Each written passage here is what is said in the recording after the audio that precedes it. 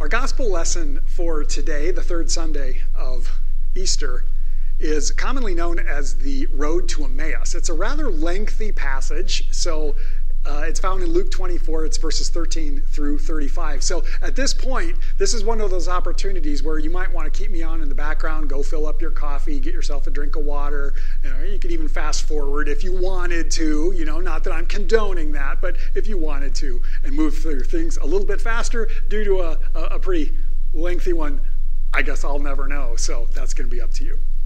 Luke 24, verses 13 through 35. Now on that same day, two of them were going to a village called Emmaus, about 7 miles from Jerusalem, and talking with each other about all these things that had happened. While they were talking and discussing, Jesus himself came near and went with them, but their eyes were kept from recognizing him. He said to them, "What are you discussing with each other while you walk along?" They stood still, looking sad. Then one of them, whose name was Cleopas, answered him, "Are you the only stranger in Jerusalem who does not know the things that have taken place there in these days?" He asked them, "Well, what things?" They replied, "The things about Jesus of Nazareth, who was a prophet, mighty in deed and word before God and all the people, and how our chief priests and leaders handed him over to be condemned to death and crucified him. But we had hoped that he was the one to redeem Israel. Yes, and besides all this, it is now the third day since these things took place.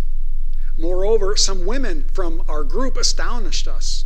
They were at the tomb early this morning, and when they did not find his body there, they came back and told us that they had seen a vision of angels who said that he was alive. Some of those who were with us went to the tomb and found it just as the women had said, but they did not see him." Then he said to them, "Oh, how foolish you are, and how slow of heart to believe all that the prophets have declared. Was it not necessary that the Messiah should suffer these things and then enter into his glory?" Then beginning with Moses and all the prophets, he interpreted to them the things about himself in all the scriptures. As they came near to the village to which they were going, he walked ahead as if he were going on. But they urged him strongly, saying, "Stay with us, because it is almost evening and the day is almost over." So he went in to stay with them. When he was at the table with them, he took bread, blessed, and broke it and gave it to them. Then their eyes were opened and they recognized him, and he vanished from their sight. They said to each other, "Were not our hearts burning within us while he was walking with us on the road, while he was opening the scriptures to us?" That same hour they got up and returned to Jerusalem. They found the 11 and their companions gathered together. They were saying, "The Lord has risen indeed and has appeared to Simon." Then they told what had happened on the road and how he had been made known to them in the breaking of the bread. The gospel of the Lord. Well, people of God, may the grace and peace of our risen Lord and Savior strengthen you and keep you in his grace. Amen. I love this passage. It's one that we encounter often, and it involves a little bit of time travel, though, which is perhaps a strange thing to think about, but it really does seem to be. Now, we've already said that today is the third Sunday of Easter. Resurrection Sunday was 2 weeks ago, and it's perhaps in the rearview mirror as we think about things. And even though we're still in the season, the resurrection seems like, well, it's already happened, and that was back here a little ways. But this particular story, the road to Emmaus, actually happens that same day. So it's almost like we have to put on our shoes backwards and walk backwards until we find ourselves 2 weeks ago, which of course is impossible, but oh well, that's what we're thinking about right now. Think about what has happened. All of these people who have followed Jesus, this entire group, that we don't know exactly how many there are, but it's somewhere between 100 to maybe 130 or 40 people. This small group of people who have traveled with him have followed along. They consider themselves disciples, followers of Jesus. And now I'm not just talking about the 12 disciples, but this is that larger group. They have followed along. They are the ones who have really stuck with him throughout the course of his ministry, even going so far as to being with him as he came into Jerusalem on Palm Sunday, even a whole nother week earlier than what we're thinking about. the triumphal entry in that moment. They were part of the crowd that we hear about in Luke's gospel that's crying out, Hosanna, Hosanna to the highest. Even as the rest of the faceless crowd, all the people from the city are saying, hey, hush, keep it down to the Romans. They're going to come and get us. These two guys that we hear about were part of that group.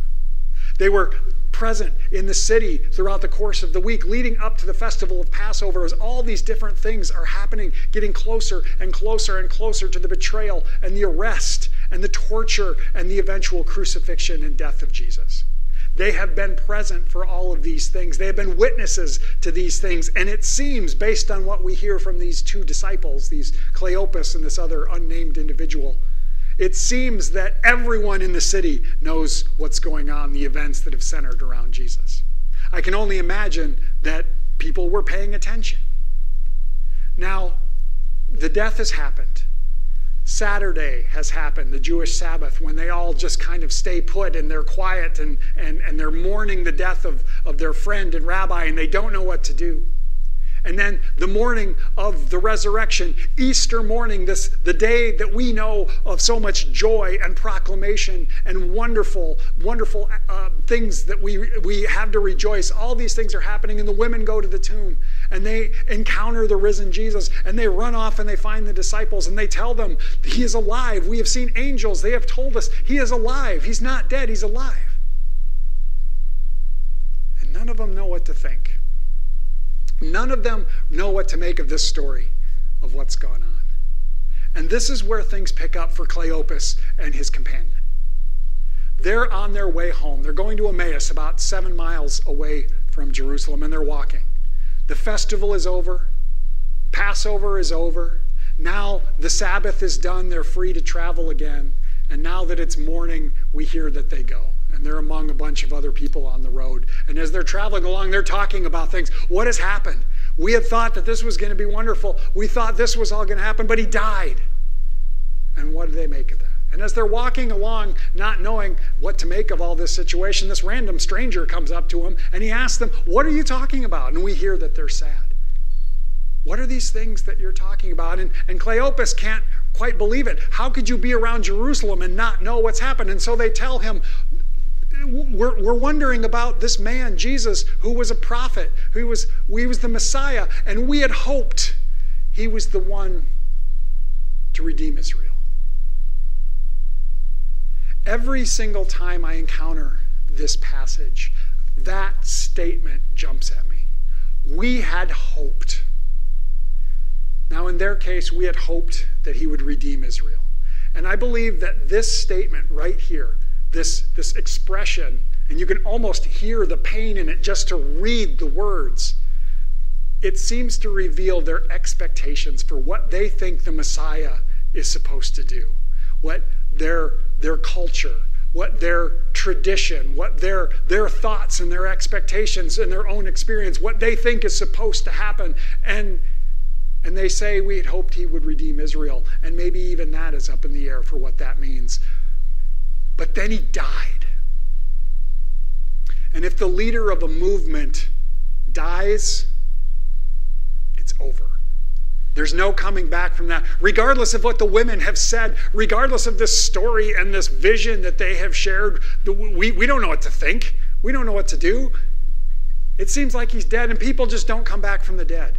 It doesn't happen. It's over.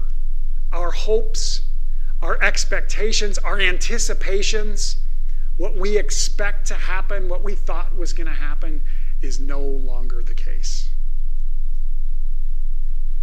Maybe I'm starting to sound like a broken record, but I feel as if the various scripture passages that we've had in recent weeks have all pointed us in this direction. And maybe that's just because of our present circumstances. Our hopes, our expectations, our thoughts for what should be going on here in late April, in springtime, as we move from the winter months into the spring and then on towards the summer, all these thoughts and expectations for what should be going on, and they're not happening. And that's hard. That is a hard pill to swallow. Clearly, you are looking at me right now through a computer screen, or perhaps a a phone or an iPad or something. We're coming to each other through the digital realm. And while that is a blessing and it's wonderful and we can have community in this way, perhaps you're thinking to yourself, I would rather be in person. I would rather be gathered in the sanctuary with my fellow members and people that I've known for so long in this community of Christ that comes together to worship the Lord. And we can't do that. Maybe you're stuck utterly at home because you are an at-risk person and you can't even begin to consider the possibility of exposing yourself to anything, so you're just staying home. And if you are, that's good. You're following the directions of what you should do, but that's hard. I know that there are people who have lost work. There are people who have lost livelihood and they're facing unknown circumstances. There are folks that are missing out on events that perhaps to them seem like once in a lifetime. I feel so strongly for our high school seniors or our college seniors who are missing out on things like graduation. They're missing out on things like prom. They're missing out on those wonderful last few weeks. In fact, earlier this week, I had a conversation with one of our high schoolers, our high school senior who's in that boat, and she shared that concern, that sadness. Because her hope, her expectation for what her senior year was supposed to look like is now off the table. We had hoped. Those 3 words reveal so many truths about us, so many concerns, so many expectations, and they are things that now life has thrown one heck of a curveball at. And I find myself wondering, is there good news? Is there anything to be found in this time, either from our situation or from this scripture? And there is. There is good news for us. Now, we've already read the story, and perhaps you're familiar with it. You know it starts off in this way, that they express this to Jesus, who they don't recognize. We had hoped that he was the one to redeem Israel, and then he begins to teach them from the scriptures. Probably some of the very same things that he had already taught them during his time of ministry, but he's telling them again. He's opening their minds to the scriptures, and finally, when they get to Emmaus, when they go in, he comes in with them because they invite them. He sits down to a meal, and in the breaking of the bread, their eyes are opened, and they recognize him for who he is. With that, he disappears, and they're like, oh man, it was Jesus. And they realize the truth that they had somehow physically known it all along, even if they didn't recognize it. Were not our hearts burning within our chest as he was speaking to us? In hindsight, as they look back at this time, only then do they realize the truth that God has not abandoned them, that the Lord has been with them this entire time. And I think that's the promise for us. That is the promise not only from this long story here, the road to Emmaus, but I believe one that continues to be found throughout the course of the entire Bible. I love the way that the scripture is very honest about life. It's honest about the ways that people, that individuals who are just trying to do the best that they can in their given circumstances, that they encounter the living Lord. But there are also those times, I believe just as many of them, that it's about the apparent absence of God, and it's only after the fact. It's only down the road as they look back that they can see the evidence that God was with them all the time. And that's what we find here as well. Jesus was with these 2 guys the entire time. The risen Lord, who they can't recognize for whatever reason, and I have no idea why, but for whatever reason they can't recognize him until the breaking of the bread. Now maybe that sounds pretty sacramental to you, like communion. I would hope it does. It does to me, certainly. In this act of relationship, this act of communal shared meal, that's when the presence of the Lord is revealed. And with that, they are able to look back and see he has not abandoned us. He was with us the whole time. And then they go and they share their experience. We have seen the Lord. Is that not the hope of all of us? That in one way or another, we will see the Lord. I believe that that's the important thing that we need to hold on to during this time.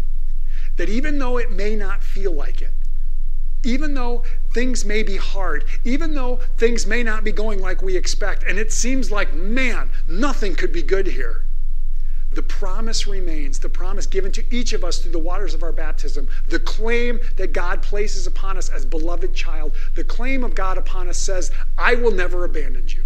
I will never forsake you, even in the times when it doesn't feel like it. May we hold on to that promise, and maybe, just maybe, may we recognize the presence of God with us, the way that the presence of God manifests. For them, it was our hearts were burning in our chest as he was speaking to us. Why didn't we realize it? I don't know what that's going to look like for you, but look for those ways that God has revealed in the midst of the hard stuff. That is the promise of the scriptures, that God will be found with those who are marginalized, that God will be found with those who are experiencing the hardships. That is the promise. May we cling to it. Amen.